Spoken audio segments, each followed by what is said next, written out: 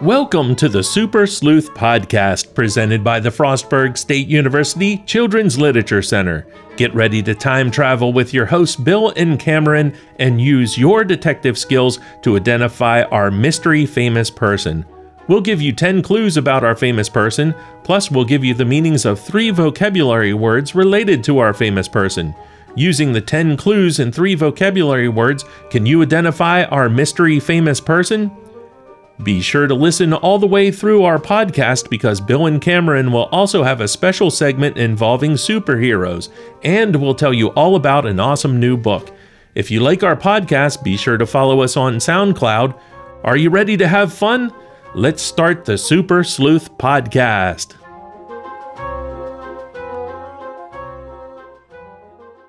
Are you ready, Cameron? I am ready. Season 4, Episode 9. Woo! Wow, we are doing it, aren't we? Let's talk about the person we featured the last time. That was none other than P.T. Barnum. P.T. Barnum. And the book that we used was Who Was P.T. Barnum by Christian Andersen. Let's do the vocabulary words from the last time. The first vocabulary word was a noun, and the definition was a practical joke or mischievous act, and that is a prank. The second vocabulary word we were looking for was a definition of a deceptive or false talker, a cheater or a scammer. And the word, which is a noun, was humbug. The last vocabulary word was a noun, and the definition was a person who favors ending slavery, and that word is a abolitionist. So if you guessed prank, humbug, or abolitionist, you got those words correct. And finally, our superhero from last episode was none other than Batgirl. So if you guessed Batgirl, that was the superhero for the episode. Batgirl fits perfectly for this week, doesn't it? Yes, it does. Good job, Cameron. Let's do the clues for this week. All right. You want to start? I will start. Clue number 1. I was born in Boston in 1947, and my family called me by my middle name, Temple. While other babies cuddled up to their mothers, I clawed at mine like a wild animal and never smiled, cooed, or laughed. Most youngsters start talking around the age of 2. I never spoke a word. Instead, I screamed, hummed, and made peeping sounds while flapping my hands.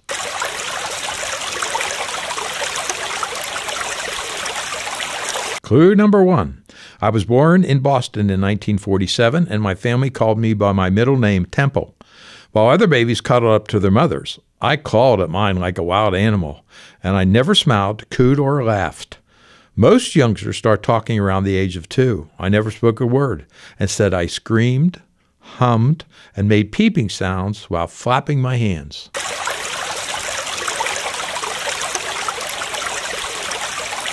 Clue number 2.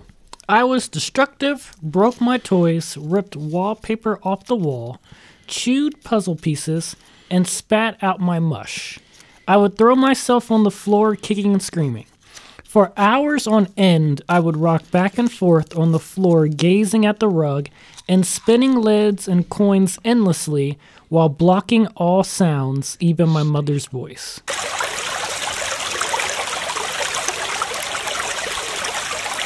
Clue number 2.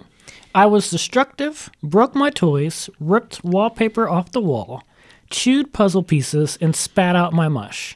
I would throw myself on the floor, kicking and screaming.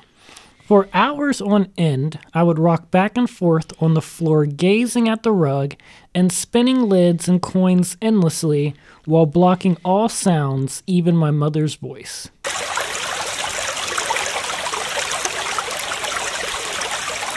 Clue number 3. In 1950, when I was 3, Eustacia, my mother, brought me to a neurologist. And after testing, he declared that I was not deaf and extremely bright. He suggested speech therapy, where a teacher could say every word slowly so I could hear the missing sounds and say them myself. This was a huge breakthrough in my life. By the time I was 5, I talked in sentences, and from then on, I turned into a jabberbox.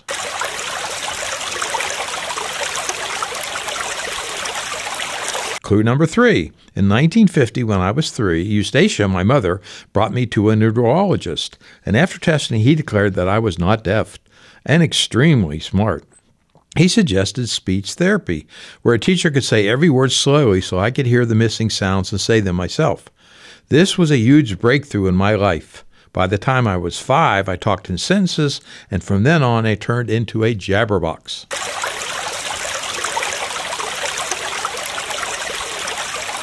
Clue number 4. Still, my terrible tantrums and zoning out continued.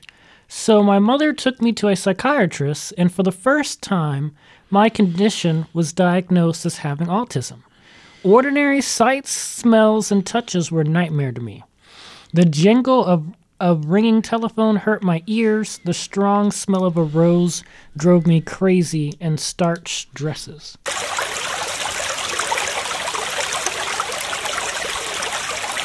Clue number 4. Still, my terrible tantrums and zoning out continued. So my mother took me to a psychiatrist, and for the first time, my condition was diagnosed as having autism. Ordinary sights, smells, and touches were nightmares to me. The jangle of a ringing telephone hurt my ears. The strong smell of a rose drove me crazy, and starched dresses.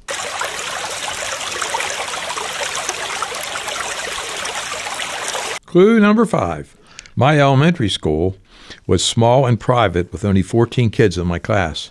In school, I always called my classmates by their first and last name, and my voice was loud and flat, while my speech was often slurred. Sometimes I repeated the question over and over again. During one meltdown, I threw myself on the floor, kicking and screaming, and when the teacher came over to calm me, I bit her on the leg. My classmates were horrified.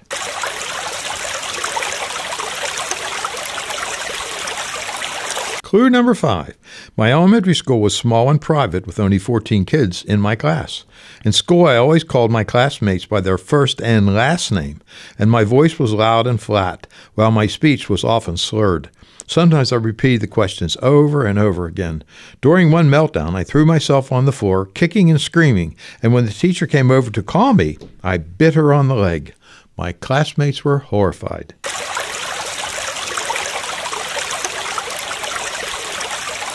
Clue number 6. At the slightest touch, I flinched like an animal, even though I longed to be hugged. So at home, to comfort myself, I would wrap myself tightly in a blanket or wiggle under couch cushions. Later in life, I would invent my own magic hugging box.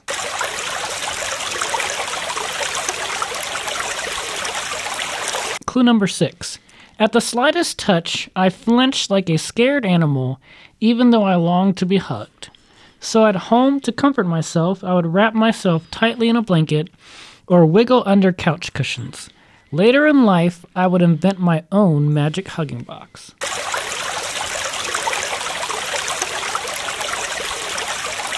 Clue number 7. For all my problems, I had amazing talents, too. In art class, I drew beautiful light drawings of horses and could invent and build things like sailboats, tree houses, and kites shaped like animals. For the most part, grade school was a happy time.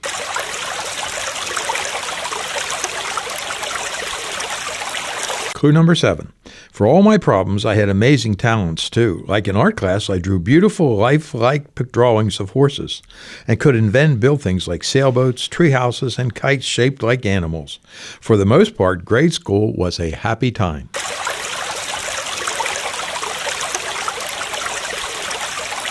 Clue number 8. My junior high school was the exact opposite, with large classes and students who moved to different classrooms with different teachers. I was mocked and called names for repeating words until one day I threw a book at a girl who said something mean to me and was expelled.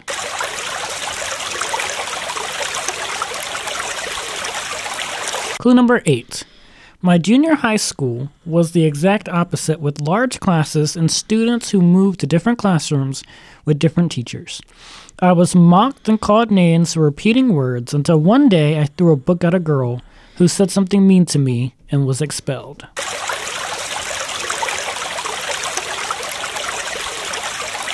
Clue number 9. I spent my high school years in a small boarding school founded for kids who had trouble fitting in elsewhere. Here I spent all my free time in the stables with horses, grooming and cleaning their stalls. I became a super rider. After I was not allowed to ride for 7 days, I learned to stop hitting forever.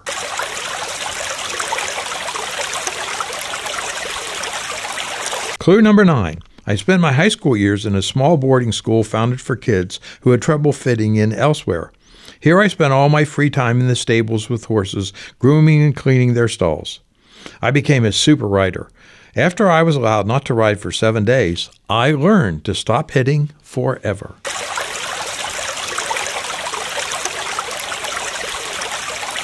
Clue number 10.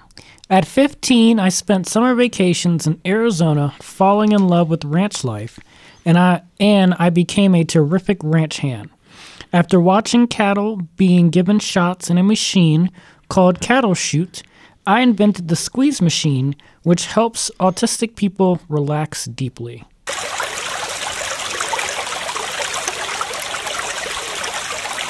Clue number 10. At 15, I spent my summer vacations in Arizona falling in love with ranch life, and I became a terrific ranch hand.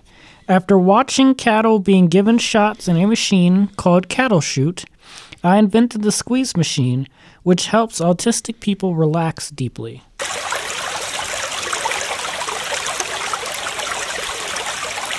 Clue number 11.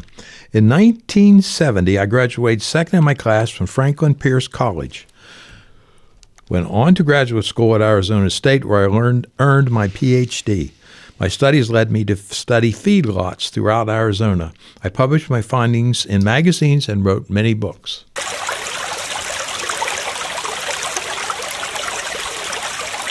Clue number 11. In 1970, I graduated second in my class from Franklin Pierce College. Went on to graduate school at Arizona State, where I earned my Ph.D. My studies led me to study feedlots throughout Arizona. I published my findings in magazines and wrote many books.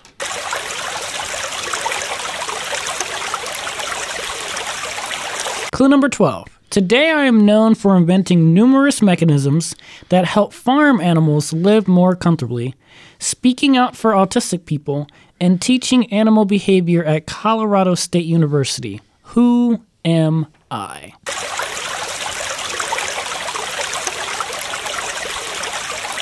Clue number 12. Today I am known for inventing numerous mechanisms that help farm animals live more comfortably, speaking out for autistic people, and teaching animal behavior at Colorado State University.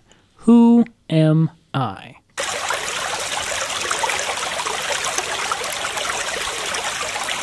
Now we're ready for the vocabulary. I will begin. The first vocabulary we're looking for is a noun, and the definition is a thick porridge, especially made of cornmeal. The first vocabulary we're looking for is a noun. Definition is a thick porridge, especially made of cornmeal. The second vocabulary word is a noun, and it means a specialist who studies the nervous system and its diseases. The second vocabulary word is a noun, and it means a specialist who studies the nervous system and its diseases. And the third vocabulary word is also a noun. Definition is an area or building where cattle are fed or fattened up. We're looking for the third vocabulary word, which are all in the clues. A word that means an area or building where cattle are fed or fattened up. And now we're ready for our superhero. Yeah, so our superhero, it is a he. It's a man. He has the ability to shrink really, really small. And when he shrinks to be really small, he can get into small, tight places. He can also, and he's not supposed to do this, but he does it sometimes, he can also go bigger if he needs to, and when he goes bigger, he can do different things. And he has a partner as well. So those are the clues for the superhero of the week. Wow, that's phenomenal. 3 good clues. I'm sure everyone's going to look on that one. And now it's time, Cameron, for everyone who is listening to us, which we much appreciate. And if they would like to get in touch with us, how would they do that?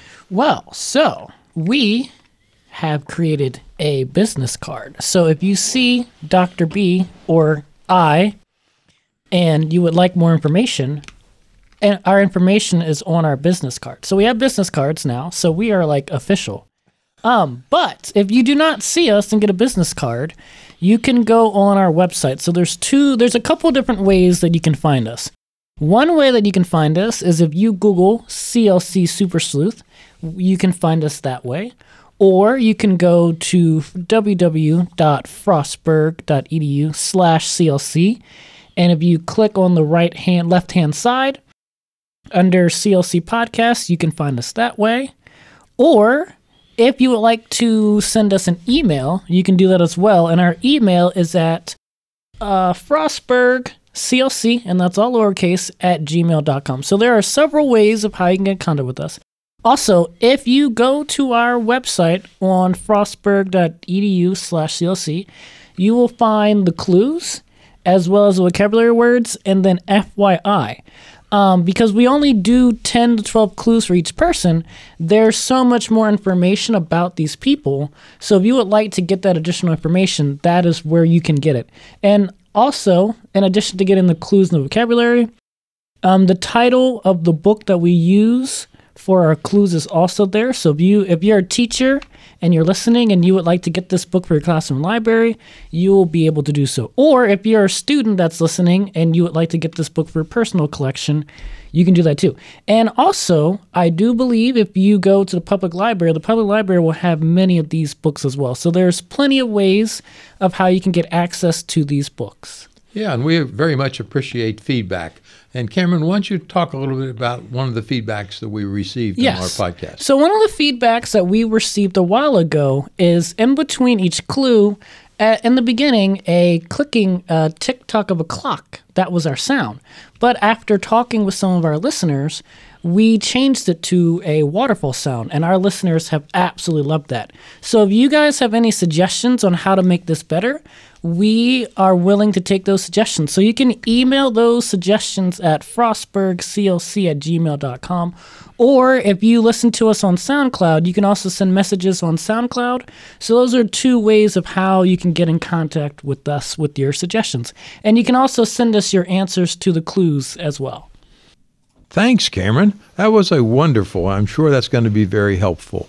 Now we're going to give you a audio clue for the next episode. See you next time.